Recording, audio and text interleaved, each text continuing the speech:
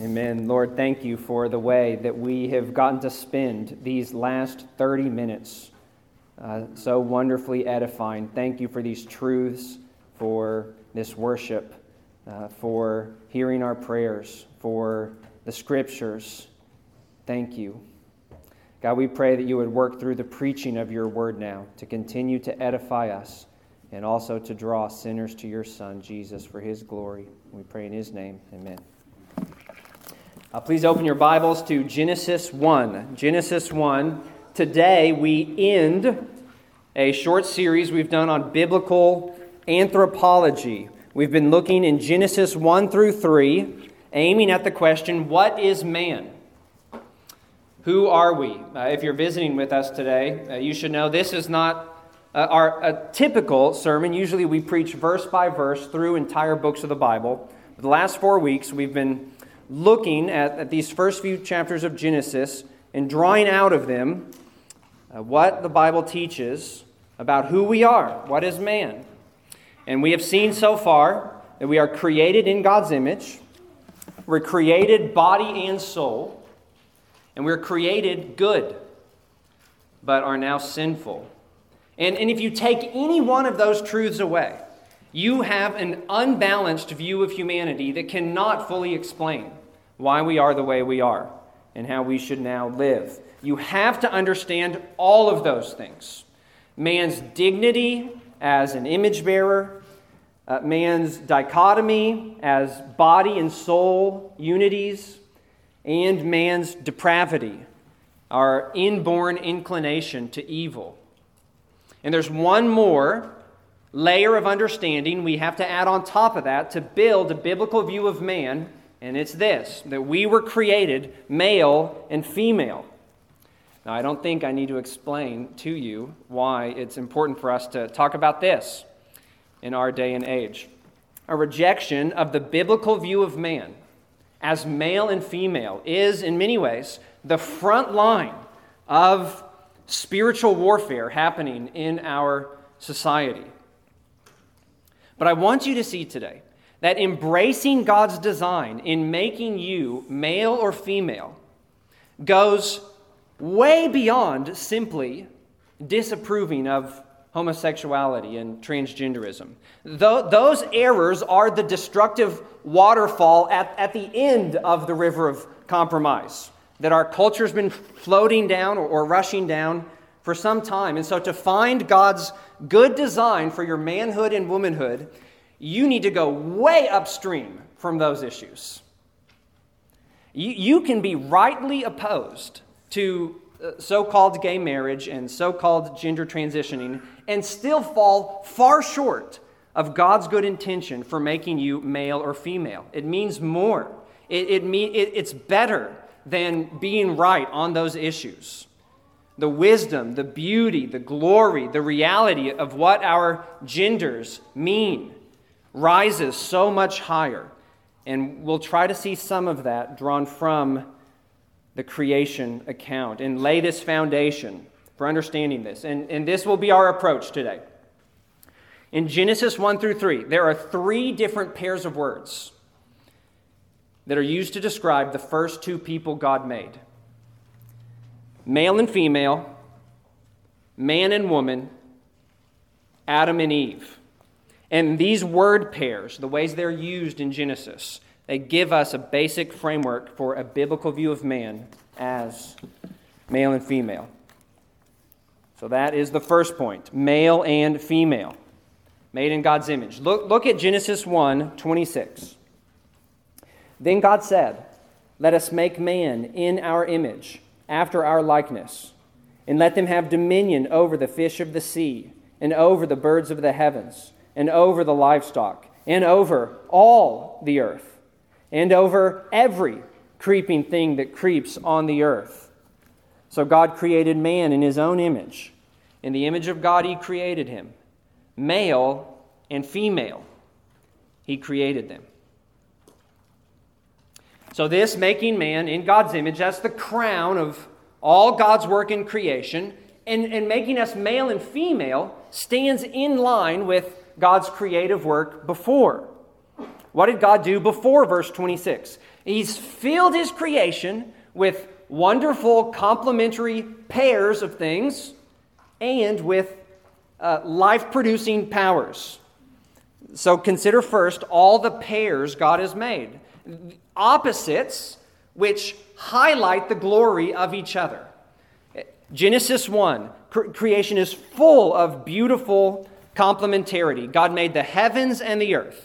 He distinguished the light and the darkness. He made day and night. He separated the waters above from those below. He made the seas and the dry land. He made the greater light to rule the day, the lesser light to rule the night. You see, day after day, God chose to create in complementary pairs. And time after time, he saw it and said, that is good.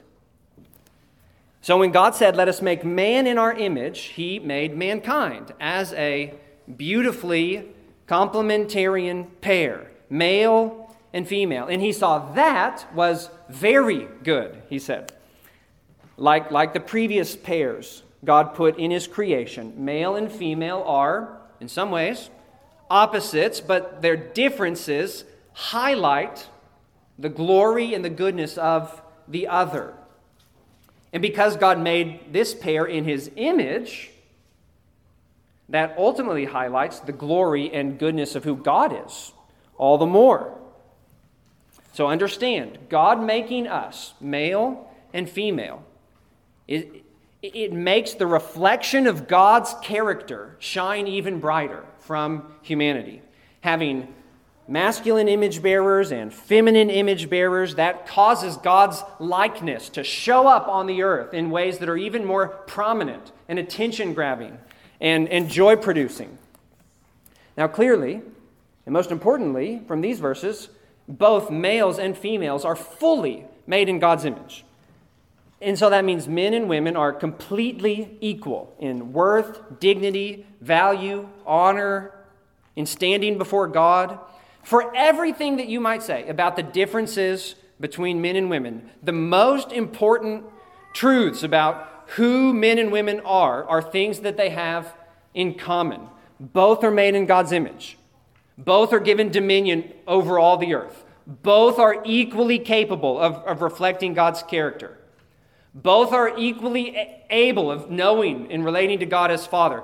Both are equally entitled to inheriting from him every blessing that he offers.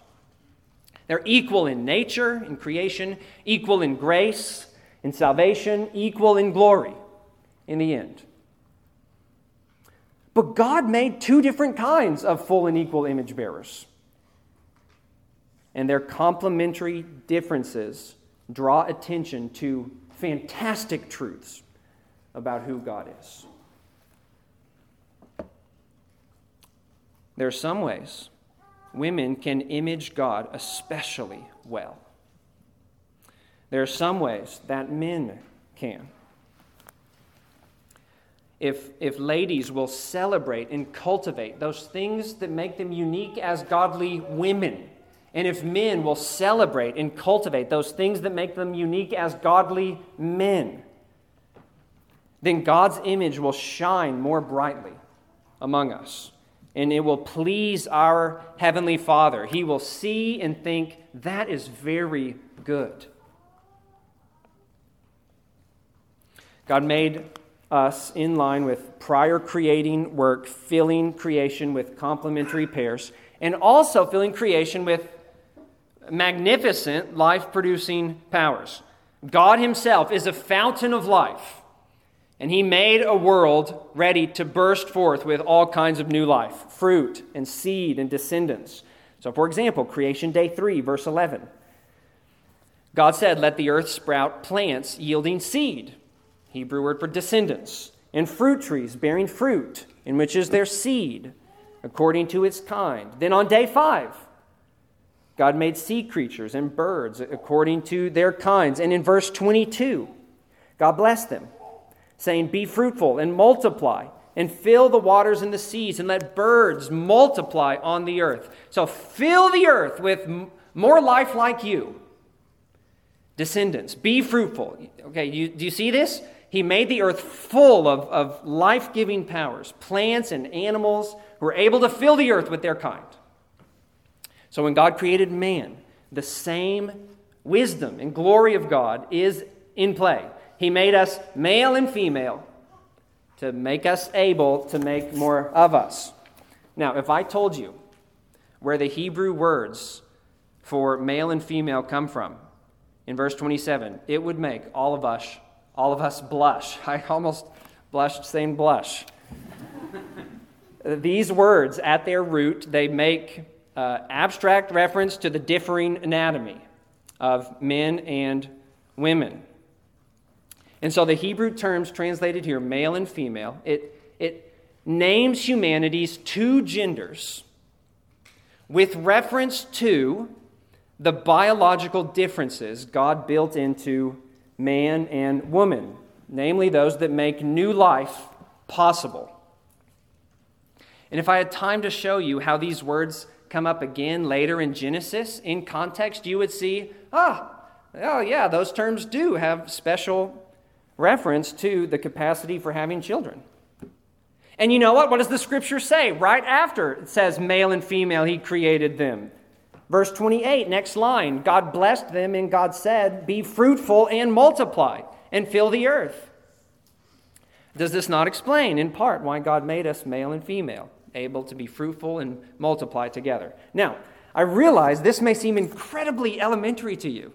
And you may be thinking, hello, we didn't need a Hebrew word study to tell us that this is why God made us male and female. It's kind of obvious. Agreed.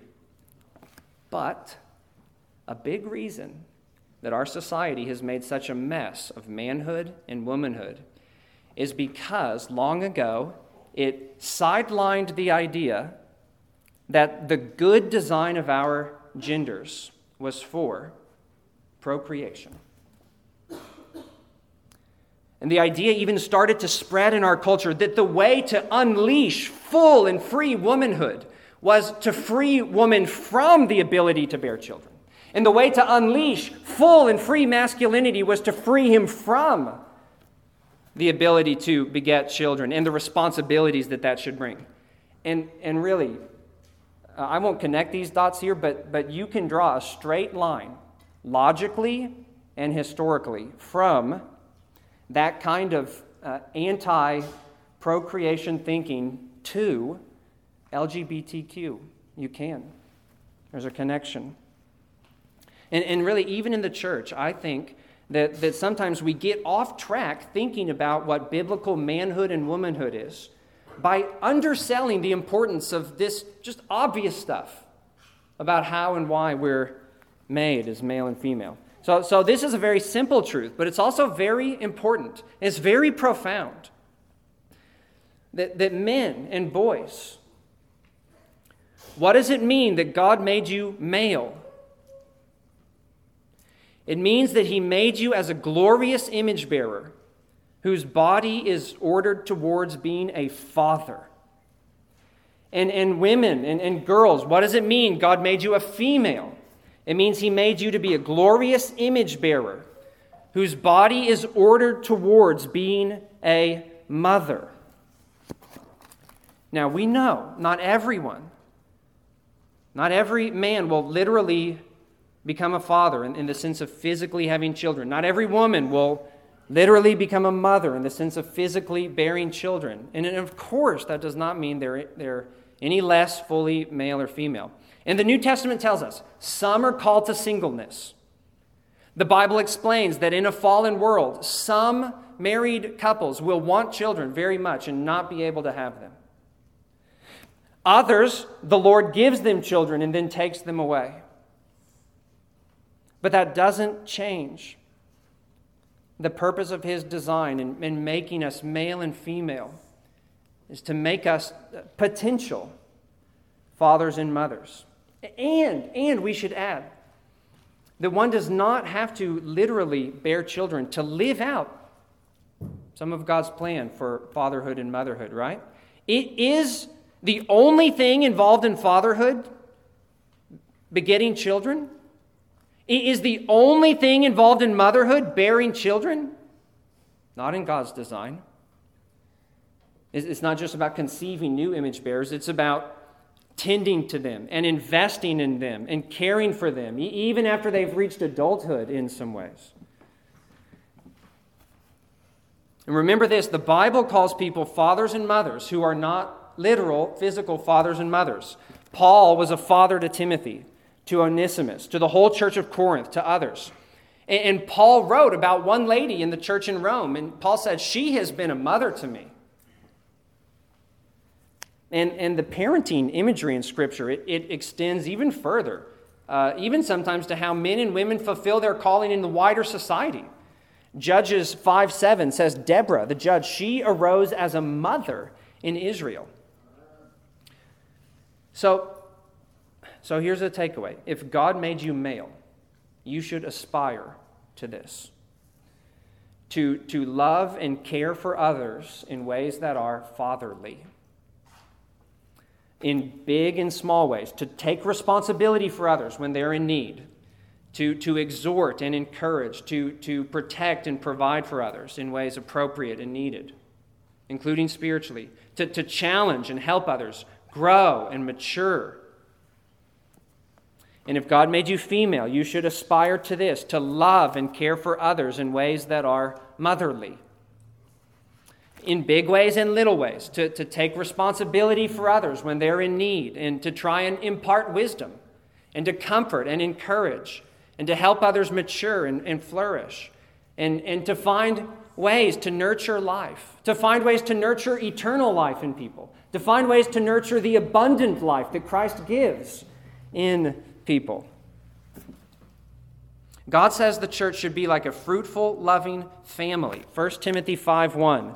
Do not rebuke an older man, but encourage him as you would a father. Younger men as brothers. Older women as mothers. Younger women as sisters. In all purity. And if you're thinking, I have no idea what that might look like for me. Or you're thinking, that sounds like it would be really hard for me. Let me encourage you to seek out a godly mentor or example to disciple you and help you learn to live this kind of fruitful life that embraces the meaning, part of the meaning of your God-given maleness or femaleness. God is an eternal Father, loving His eternal Son, and He made us His image bearers, capable of loving others like sons and daughters, as fathers and mothers, as sisters and brothers, in various ways, in various spheres. We are male and female. Those aren't the only terms in Genesis applied to the first human couple. They're also called man and woman. That's our next main point. Man and woman, capable of one flesh union. So now turn to Genesis 2. And here the meaning of our genders come out even more, because we see God did not make man and woman at the same time, or even the same way. Verse 7 tells us how God first made the man. Verse 7, the Lord God formed the man from the dust, from the ground, and breathed into his nostrils the breath of life, and the man became a living creature. There's the man. Now look down at verse 18. See how he made the woman later. Then the Lord God said, it's not good that man should be alone. I will make him a helper fit for him. Now out of the ground the Lord God had formed every beast of the field and every bird of the heavens, and brought them to the man to see what he would call them. And whatever the man called every living creature, that was its name. The man gave name to all livestock and to the birds of the heavens and to every beast of the field. But for Adam, there was not found a helper fit for him. In all of this, all of bringing these animals for Adam to say, well, this is his name, but no, that can't be my helper. This is that's name, but no, that can't be my helper. That builds anticipation for God's creation of the woman. Nothing else in creation could be that fit helper. So look at verse 21. When it happens, so the Lord God caused a deep sleep to fall upon the man. That sounds great. And while he slept, he took one of his ribs and closed up its place with the flesh. And the rib that the Lord God had taken from the man, he made into a woman and brought her to the man. And the man said, "This at last is bone of my bones and flesh of my flesh. She shall be called woman, because she was taken out of man." There is where we find the second set of terms that describe our first parents, man and woman. She shall be called woman because she was taken out of man. Now, this is actually a different word for man than has been used previously in Genesis. So far, the Hebrew word Adam has been used, but here a new word comes in. Adam calls himself Ish to match the name that he gives the woman, Isha. She shall be called Isha because she was taken out of Ish. And actually, our English terms, again, resonate. It has the same kind of verbal connection. She shall be called woman because she was taken out of man. So in Genesis 1, male and female, the two sexes God made are named with reference to their procreative potential. And now the two sexes God made are named with reference to each other. Woman, Isha, means from the man. Man, Ish, means related to the woman, or something like that. So God made man and woman to complement each other. God designed two sexes who would depend on each other. 1 Corinthians 11 and 12. The Holy Spirit draws out this implication of the verses in Genesis we just read. It says, in the Lord, the woman is not independent of man, nor man of woman. For as woman was made from man, so man is now born of woman. So in God's design, neither man or woman is independent of the other, but they are to be interdependent.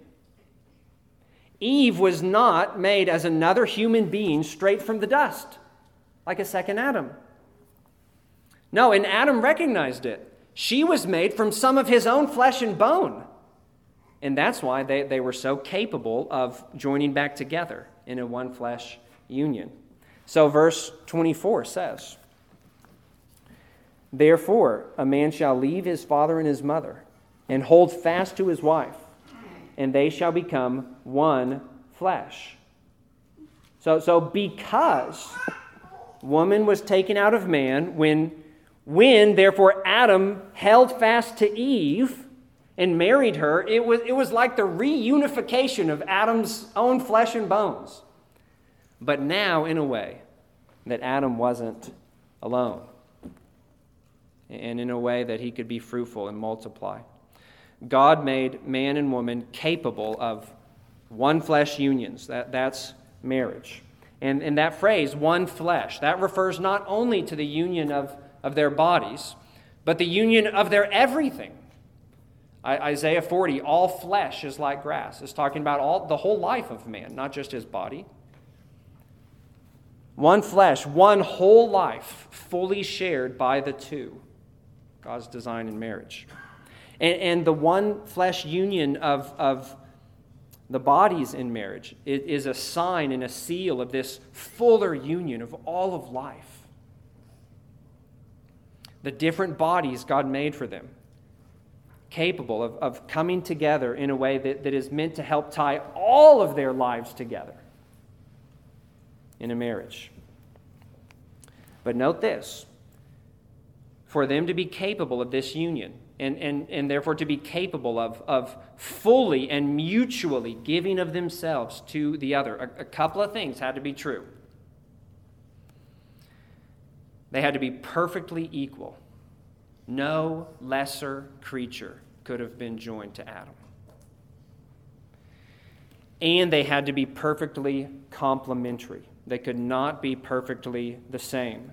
Woman was made as a helper fit for man, the verse says. Literally one corresponding to him, or even one who stands opposite of him. If God just made a duplicate of Adam, that would not be one corresponding to him or opposite him. And so a full one flesh union of their whole lives would not have been possible. And that's why Romans 1, when it describes homosexuality, it says it's contrary to nature. it's not just contrary to the Scriptures, it's contrary to nature and how God made us capable of becoming one flesh, man and woman. God made them, Adam and Eve, perfectly equal and perfectly different in ways that made them just fit for each other and able to have a relationship of unrestricted, mutual self-giving, capable of this one flesh union, an all-encompassing, interdependent union. That's marriage. And so your manhood, your womanhood means, in part, that God made you capable of entering a full one-flesh union with a person of the opposite sex. So here's an important extended application of this truth for all of us, not just for married. Your gender is a sign of the reality that God did not make you to live an alone and independent life. He made you for deep interdependence with others and deep fellowship with others, even those who never get married, or those who are widowed, or those who are abandoned. It should pursue deep interdependence and fellowship with other image bearers. Believers are especially called to do this in the body of Christ. And though our friendships and our family and our neighbor relationships, they aren't that kind of unrestricted interdependence and intimacy that defines marriage. They shouldn't be. But still, it is a fellowship of love that is an experience of the communion that God made you for, made you to pursue and enjoy and offer to others. You are a man or a woman. You are not some man and woman embodiment of full humanity in your independent self. You're a man or a woman, signaling God made you to be oriented toward other people. Our genders teach us this, that it's not good for any of us to be alone. Before marriage, after marriage, or even, as is painfully the case sometimes, alone and in marriage. It is good for us to be in interdependent fellowship with others. You get that? The fact that God made two sexes and He made you only one of them means He made you to be relational. And this too is part of being made in God's image. He eternally exists in the loving fellowship of Father, Son, and Spirit. So God made us male and female, oriented towards fatherhood and motherhood. God made us man and woman, oriented towards fellowship and capable of the full one-flesh union of a true marriage. But there's a third set of terms applied to the first humans in Genesis 1 through 3. And this also shows the wisdom of God for our genders.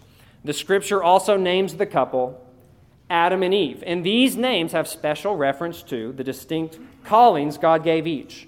So the third big idea is Adam and Eve. Adam and Eve, given distinct callings. Adam means ground, or worker of the ground. His name comes from the Hebrew word for ground, Adamah. That's ground. Eve means life, or life giver, mother of the living. Genesis 3:20 says, "The man called his wife's name Eve because she was the mother of all living." And then Scripture also emphasizes Adam's connection to working the ground. Genesis 3:23. The Lord sent him, Adam, out from Eden to work the ground from which he was taken. So here's the picture. Adam has a special calling that points back to his roots. He was made from the ground, and he has a special calling oriented back to the ground. Work it. And the same is true of Eve. She's made from Adam and has a special calling that's oriented back towards him to be his helper and to nurture the lives of any children God may give them. So let me show you this in more detail, though. The end of Genesis 2:5 introduces the creation of the man, saying, There's no man, no Adam to work the ground yet. And then Genesis 2:7, God made Adam from the ground. Then verse 8, God himself works the ground. He plants a garden and brings forth trees that are good to eat and nice to look at. And then God tells man, now you carry on that work I started in that garden. Genesis 2:15, I'll read this one. 2:15, the Lord God took the man and put him in the Garden of Eden to work and keep it. Work it. That means cultivate the garden so it continues to produce food and pleasures. This is a call to provide for all who might live in the garden. And then the command, keep it. That means guard the garden. This Hebrew word is translated guard elsewhere. So this is a call to protect the place against all threats to the good of those that might slither in there. So Adam was called to be a provider and a protector, a gardener and a guardian. And God also gave Adam his law concerning life and death, sin and righteousness. Genesis 16, the Lord commanded the man, saying, you may surely eat of every tree of the garden, but of the tree of the knowledge of good and evil you shall not eat. From the day you eat of it, you will surely die. God gave Adam this law before Eve was even made. And so we see God holds Adam uniquely responsible when the couple sins against this command. Right? So even though Eve ate first, God comes calling Adam to account first.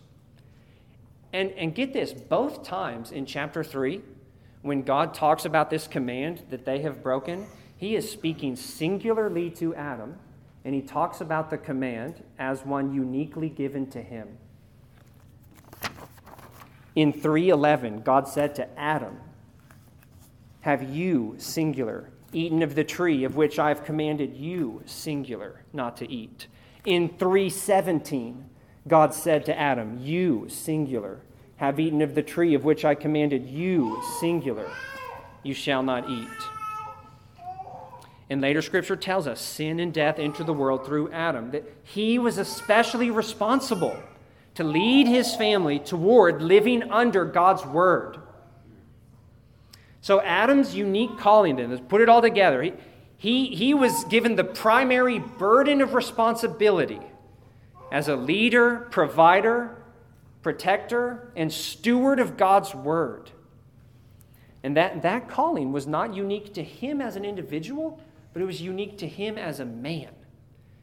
And the New Testament helps us know this, that the Holy Spirit uses the account of Adam and Eve to explain the roles God gave all of us as men and women.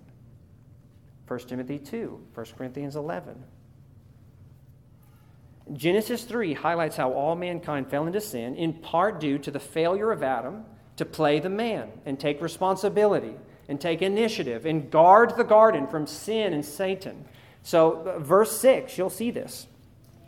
Verse 6, when the woman saw that the tree was good for food and that it was a delight to the eyes and that the tree was desired to make one wise, she took of its fruit and ate. She also gave some to her husband who was with her, and he ate. All of a sudden, we're like, whoa, Adam's there. Haven't heard from him at all in this story.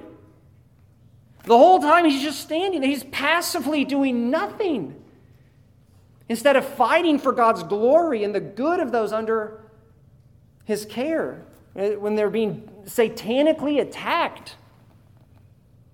A godly man rejects passivity, seeks to lead others in a God-glorifying direction, and does whatever it takes to try and secure the well-being of those around him, especially those who are under his care or leadership. And the Word calls him to do this sacrificially, to pursue the welfare of these others, even at his own expense, if necessary. So, if we traced, every time that the Bible spoke to men specifically as men, we would see some notes that come up repeatedly, things like be strong and have courage. But that's not it. Another note that comes up repeatedly is, you love. Love. 1 Corinthians 16:13 and 14 is an example of this. Be watchful. Stand firm in the faith. Act like men. Be strong. Let all you do be done in love. See, biblical masculinity is not a savage or a selfish strength.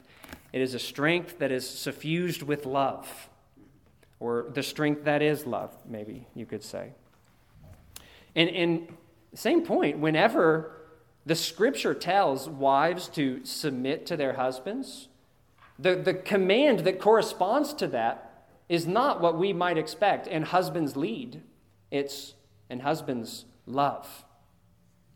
Lead with love. So the biblical call of God to men, it is about strength and courage and providing and protecting, but you should not have some kind of worldly macho man idea about that. King David was the man.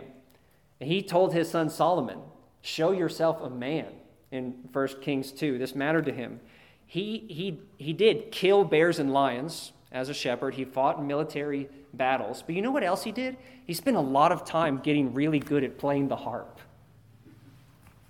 And he was called the sweet psalmist of Israel because of how prolific he was in writing poetry. And he did not lift a finger in taking vengeance for himself. He trusted that to God. See, true masculine godliness, it looks like Jesus Christ. Right? Banish from your mind this thought that it looks like Genghis Khan or something like that. It looks like dying for the sins of the world, not like dominating all the peoples of the world.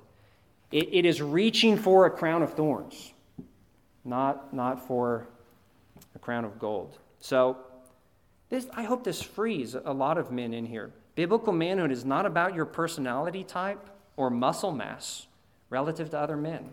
It's about your character and your heart posture toward others. God made the first man Adam, worker of the ground. He made the first woman Eve with a distinct and complementary calling. She was made, verse 18, to be helper, fit for Adam. Her specific calling as a woman who was also a wife was to help her husband. And there is no logical or biblical reason to see any indignity in this calling as a helper. Really, it's only because our minds have been tainted by the world's love of power that we would see that someone who has authority has more value than someone who is under it. That's a love of power kind of way of thinking. And you know who else is called helper more than anyone else in the Bible? God. The same word here from Genesis 2. It's used in the Old Testament many times to refer to God as the helper of his people. You know who else is called helper in the Bible? The Holy Spirit. You know who else is called helper in the Bible? Jesus Christ. It doesn't offend the three persons of the Trinity to be called helper. There's a special divine glory in this calling. Eve helps Adam fulfill his calling, helps him work and keep and garden. And so she is very significantly contributing to providing for those in the garden and the welfare of those there. But here's something we need to see. Even after Eve is made to help with these things, still the primary burden of responsibility to do that work remains with Adam. How can I say that? Here's how. In Genesis 3, when the Lord pronounces his curse against man's sin, the curse comes against Adam in this as his special calling and against Eve in a calling that's distinct for her. So the curse of sin affects them in ways that are appropriate to their distinct gendered callings. Look at verse 3:17. See how God still addresses Adam as the one to work the ground and lead in obedience. Verse 17. To Adam, God said, because you've listened to the voice of your wife, that is, instead of leading in holiness, And you have eaten of the tree of which I commanded you, you shall not eat of it. Cursed is the ground because of you. In pain you shall eat of it all the days of your life. Thorns and thistles it shall bring forth for you. You shall eat the plants of the field. By the sweat of your face you shall eat bread, till you return to the ground. Out of it you were taken, for you are dust, and to dust you shall return. So see, sin brought pain to Adam, specifically in his unique calling to work the ground. And sin brought pain to Eve, specifically in her unique calling, in her special relationship to Adam, and in her potential opportunity to bear their children. So verse 16. God doesn't say to the woman, cursed is the ground because of you, thorns and thistles it will bring forth from you. He says to the woman, I will surely multiply your pain in childbearing. In pain you shall bring forth children. Your desire shall be contrary to your husband, but he shall rule over you. Okay, so the second part of verse 16, that means that a woman will desire by the taint of sin to cast off her husband's leadership and will experience difficulty in her marriage as she tries to control him. And the difficulty is double because the husband, because of the taint of sin in his heart, tries to rule over her and exercise leadership in a wrong way that's heavy-handed and is not loving. That's one way sin can destroy a marriage. But the main thing for our present point I want you to see is how the Lord brings up the distinct callings of men and women again in the curse. Sin stung the man in his call as a worker of the ground, and sin stung the woman in her call as helper to her husband and her special calling in bearing and raising in children, as the first part of verse 16. And then the name that she receives in verse 21, it corresponds also to this calling. She's named Eve because she was a mother of the living. Oh, we're treading all kinds of non-controversial ground today, aren't we? Adam and Eve are called to rule over the world and fill the world together. But they share this great work together as king and queen of creation while they lean toward different emphases. And throughout Scripture, we see some good works that are especially commended to women are managing a home and bearing and raising children. I read Titus 2 earlier.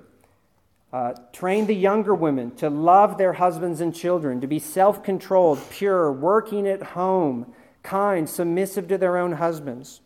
1 Timothy 5:14, I would have younger widows marry, bear children, manage their households. Proverbs 14:1, the wisest of women builds her house. This is a glorious calling. The world is wrong to dishonor it.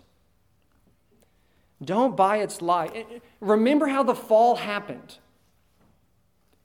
And don't go that way over this issue. The way God's Word calls women in some distinctive ways. Don't start believing that way of God is not good, and so you need to decide for yourself what is good. The end of going that way is not good. Now, I also want to caution you not to have an overly narrow view about what this has to look like in your life or in the life of other Christian ladies around you. This husband helping, home management, child rearing. Okay, think of the Proverbs 31 woman. She's doing all kinds of stuff outside of the home. She searches for the best textiles and food from afar. She makes and sells profitable merchandise. She does real estate. She considers a field and buys it. She is involved in agriculture. She plants a vineyard. She sews clothes to clothe her family, to be able to sell things in a business, to give to the poor, all the while somehow providing food for her household. There's a lot of flexibility in what this might look like for a woman to look well to the ways of her household, to major on raising her children if she has them, and to do good to her husband as her helper. Okay? So our goal here is not to try and promote traditional gender roles, but to promote biblical gender roles. We're not trying to get back to the 1940s. We're trying to get back to the Garden of Eden. Now, for those of you who aren't married, I hope that you can see how these unique callings God gave Adam and Eve can also apply to your life and relationships as well. And I leaned on the men in this regard a little bit earlier, but let me say something to Christian women who aren't in a season of life or a place where they can help and manage a household as a wife, either because you're not married or because your husband won't let you help him and love him in that way. Well, you can still seek to bless others in helping and hospitality and need meeting and companionship and in disciple making and disciple raising. And you can do these things in ways that are like a mother or like a sister toward others in all kinds of contexts, in the church, your job, your neighborhood, and beyond. All right, let me say one more thing before we move on to the next point. The distinct callings God gave Adam and Eve, they're not arbitrarily assigned. So they aren't just freely interchangeable. God equipped man and woman just right for these callings and how he made them different. And something we call natural law. I don't know if you've heard that phrase. Natural law. Just by what we see in nature, our natures, affirm the wisdom and the goodness of the Scriptures about this. It's really amazing. The more you consider the different bodies God gave to man and woman, the more you hear about studies concerning how even the brains of men and women are different, the more you realize when God gave these distinct callings to man and women, he was not asking them to walk contrary to their natures or even irrespective of them, but in step with them. And that's why cultures throughout history who didn't have the Scriptures got pretty close to this relationship, though it was grossly distorted by sin, of course. Now, here's the last point, the point of it all, and regrettably, I'll have to make it quick. God made us male and female, man and woman, sons of Adam and daughters of Eve, all ultimately to point toward the saving work of Jesus Christ. So the last point is Christ and church, the meaning of the mystery. The book of Ephesians teaches. When God built Eve and brought her to Adam, the Scripture said, "Therefore, a man shall leave father and mother, hold fast to his wife, and the two shall become one flesh." And Ephesians says that mystery is profound, and it refers to Christ and the church. It did in Genesis 2. So you're living out the specific sex that God created you in. It's about something so much more and something so much greater than just different strengths and weaknesses. It is about the glory of the gospel of Jesus Christ. God made you a man or a woman to show off, in part, his great plan for all of history, to give his Son a people whom he could save, who would become for him a spotless bride, whom he could lead and provide for and protect and love. The Son of God became flesh of our flesh and bone of our bone. Just like us, born of woman, the same way we all were, he became like us so he could die for our sins, so that he could present us to himself in splendor, without spot or wrinkle or any such thing, holy and blameless.